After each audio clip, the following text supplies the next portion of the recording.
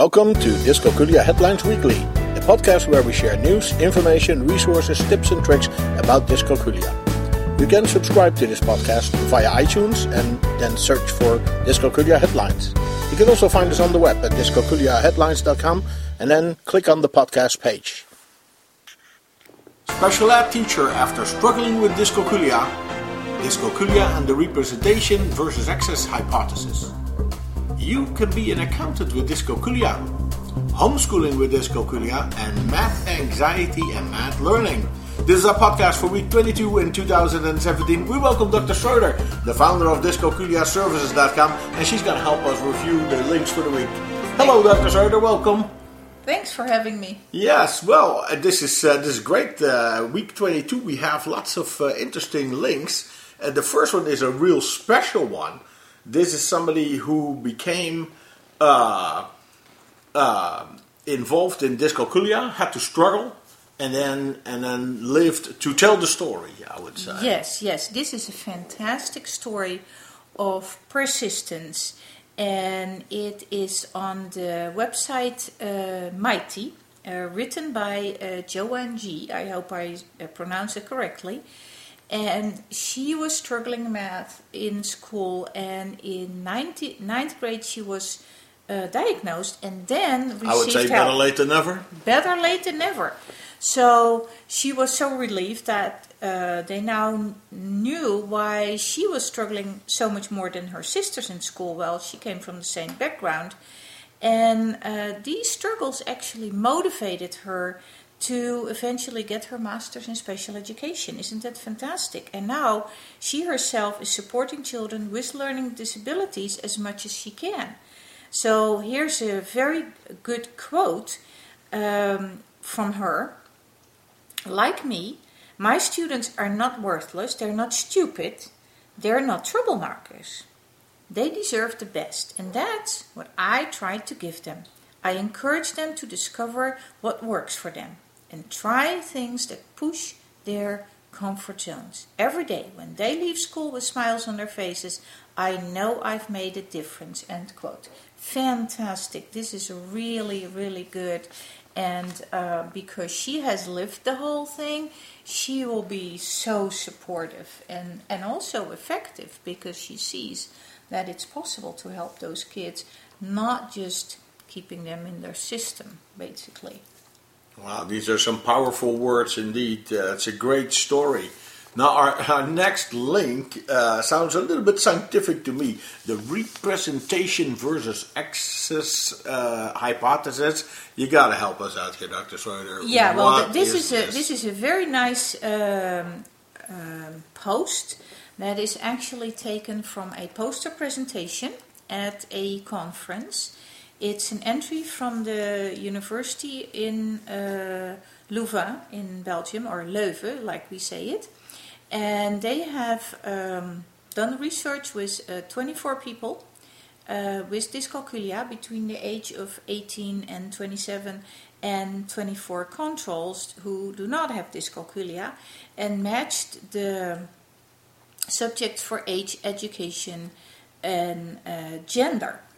So the question here was that there is a presentation already, and it's at the Vancouver Convention Center, that they make the point that recently a multi-method brain imaging approach was used in adults with developmental dyslexia to directly compare those two theories, the representation versus access hypothesis, by combining measures of the quality of the neural representations with the measures of connectivity.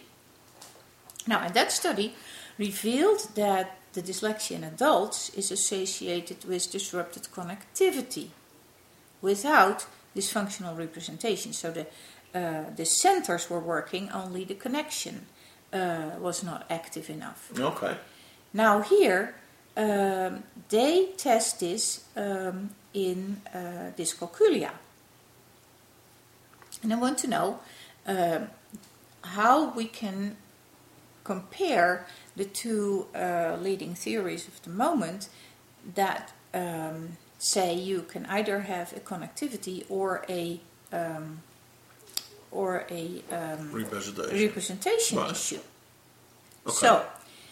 So now for the dyscalculia. In this paper, they describe testing whether this connectivity issue that was found out for dyslexia can also be extrapolated to dyscalculia. Now, developmental dyscalculia is thought to originate from impaired numerical magnitude processing.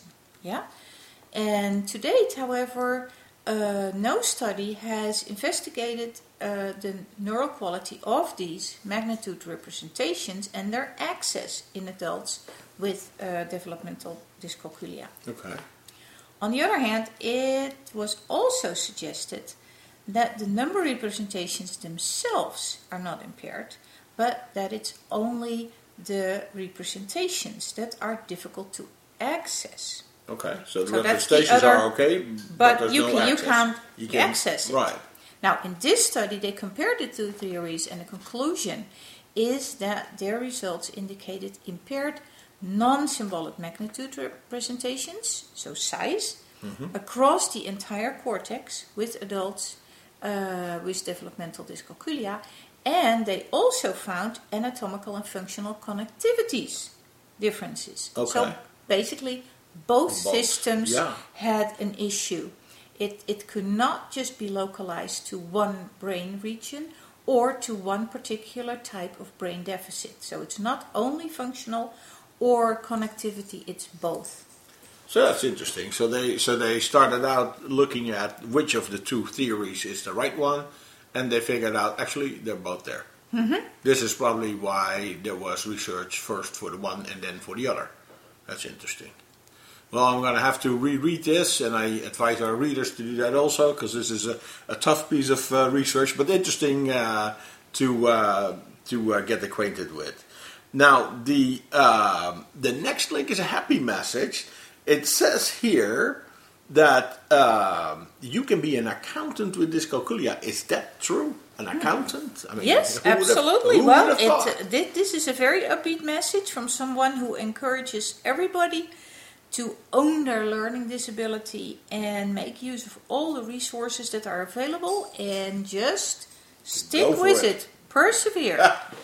The comment is made that in accountancy study there are actually no non-calculator exams. Oh, that comes in handy. So that is one worry That less. comes in handy. Now, not sure if it would be an ideal career path for someone with dyscalculia, but following your dreams is the most important message here, and that's what we encourage all kids to do. And I also love the name for their website, Brain Through. We're talking to Dr. Schroeder, the founder of dyscalculiaservice.com, and we're looking at the links provided on our website, dyscalculiaheadlines.com. Now, the next link is about homeschooling with dyscalculia. What can we learn there? Well, this is interesting, as the story comes from the website Homeschooling with Dyslexia. But okay, Yeah, there's a big overlap, so maybe they will start a They website ventured out. Homeschooling with Dyscalculia also. Sure. Now, they review first the signs of dyscalculia and some resources and some accommodations that can be used. But I want to highlight this quote from the story that is, I think, very telling. Start quote. I have found that taking the time to sit with my struggling students during their math lessons, from 3rd grade up, they use a computerized curriculum, and offering any assistance they might need reduces the stress that they are feeling about the lesson. And research clearly shows that anxiety and stress greatly inhibits learning. So, do what you can to reduce your child's stress level. End quote. I couldn't agree more. Very true. And a calm environment and the right mindset that mistakes are an opportunity to learn is probably a great way to make progress. Also, please make sure your kids are okay if they need some time to work out a math question instead of expecting that they know it immediately. You now know that they need some time, but you have to tell them as well. It's okay to think about it. Math is a thinking game, not a race. And if you like to know more, use our link momsteachmath.com. Right, and that's where you have stored a resource. It's not a course, it's more a resource with a whole bunch, about 50 videos with you demonstrating what you can do to help the kids. How to help the kids. That's a very good resource, momsteachmath.com. Now, the last link for the week, it's a little bit about the same theme here. It's math anxiety and math learning. So is that indeed a huge factor? Oh, absolutely. I see it every day. Stress levels and anxiety play a major role in math achievement. We see children who do wonderful one-on-one, but have major difficulty every time when they are faced with a classroom environment or exam. And that is why getting the right accommodations is really important. So let me go over the conclusions that Cambridge Mathematics has drawn about this topic. First of all, they state that math anxiety is associated with poor math performance, and the two could form a feedback loop and kind of a downward spiral, the one influencing the other. Now, math anxiety may be both mental and emotional, and intervention should consider both aspects. Math anxiety appears to affect a significant proportion of school and university students at all ages as well as adults. And girls report it more often than boys. Which is not necessarily to say that girls have it more than boys, they just report it more. Yes. Right. And it also doesn't say that they do math at a lower level. Right. And now, why this probably happens is that math anxiety affects working memory. And you need a good working memory to do math. Right. So addressing the anxiety and providing strategies to control it may be effective to help with working memory, and that will spill over into math activities. Okay.